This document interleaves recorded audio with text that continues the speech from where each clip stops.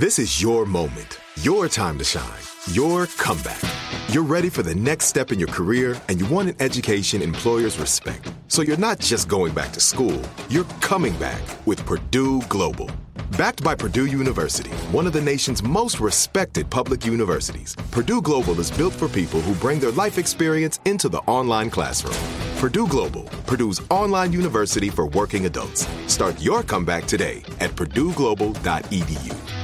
Step into the world of power, loyalty, and luck. I'm gonna make him an offer he can't refuse. With family, cannolis, and spins mean everything. Now, you wanna get mixed up in the family business. Introducing The Godfather at ChumbaCasino.com. Test your luck in the shadowy world of The Godfather slot. Someday, I will call upon you to do a service for me. Play The Godfather, now at ChumbaCasino.com. Welcome to the family. VGW Group. No purchase necessary. Void where prohibited by law. See terms and conditions. 18+. What's up? This your boy Lil Duval, and check out my podcast, Conversations with Unc, on the Black Effect Podcast Network. Each and every Tuesday, Conversations with Unc podcast feature casuals and in-depth talk about ebbs and flows of life and the pursuit of happiness. Unlike my work on stage, I tap into a more serious and sensitive side to give life advice and simply offer words of encouragement, yet remind folks to never forget to laugh. Every Tuesday, listen to Conversation with Unc, hosted by Lil Duval on the Black Effect Podcast Network, iHeartRadio app, or wherever you get your podcasts.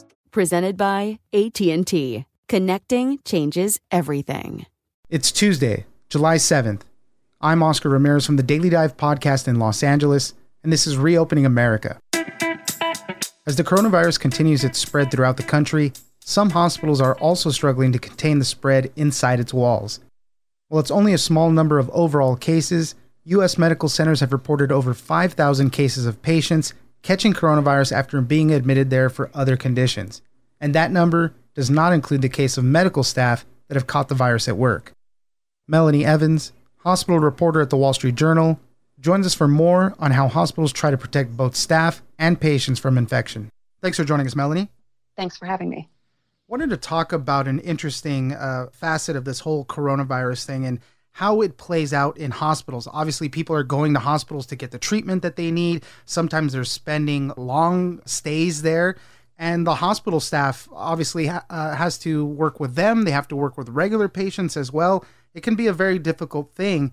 And right now we're seeing that U.S. medical centers have reported over 5,000 cases of patients that caught COVID-19 after being admitted to the hospital for other conditions. I think that stat was just patients, but there's also a lot of hospital staffers that are also catching it there from work as well. Melanie, tell us a little bit more about it, please.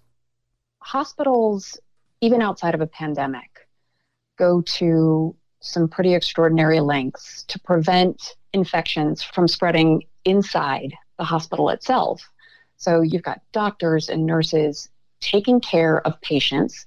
Some of them have a contagious disease. You can think of measles, you can think of tuberculosis.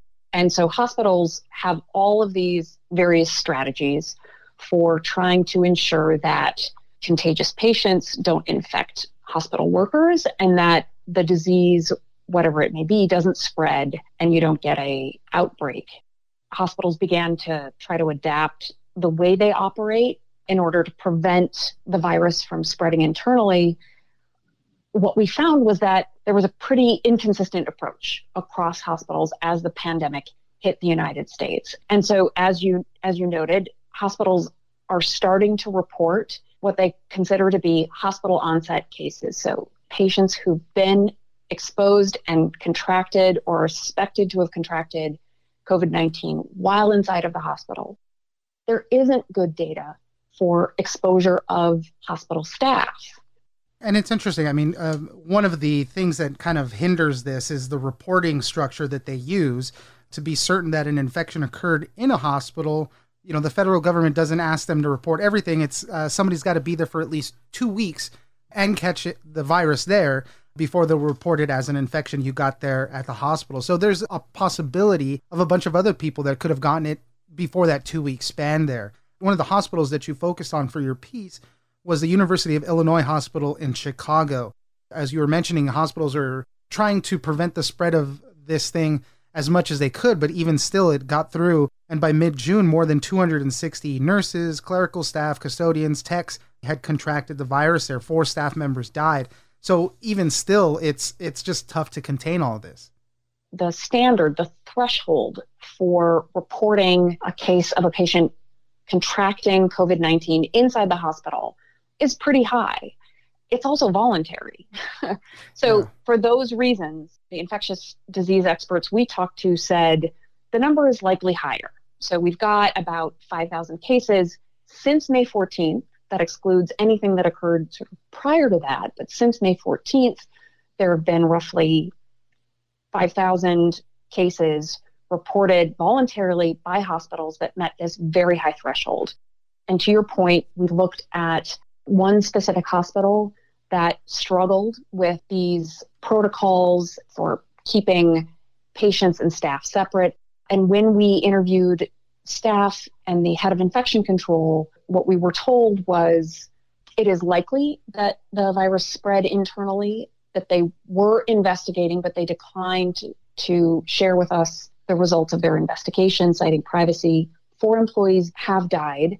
Joyce Tacabas LeBlanc, she's a 53-year-old nurse.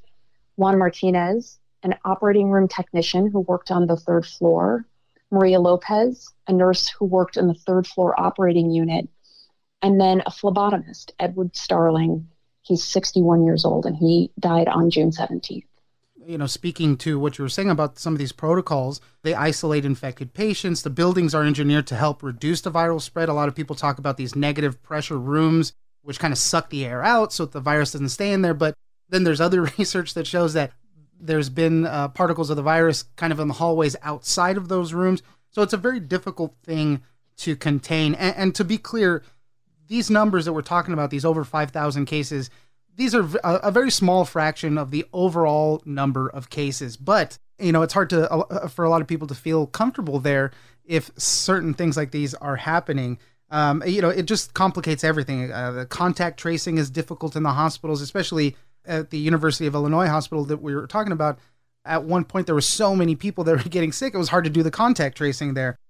They continue to work to boost their infection control practices. As we reported this story, we talked to hospitals across the United States over several weeks. And in the course of that reporting, hospitals described the ways in which their protocols and their efforts were changing. So early in the pandemic, testing was limited.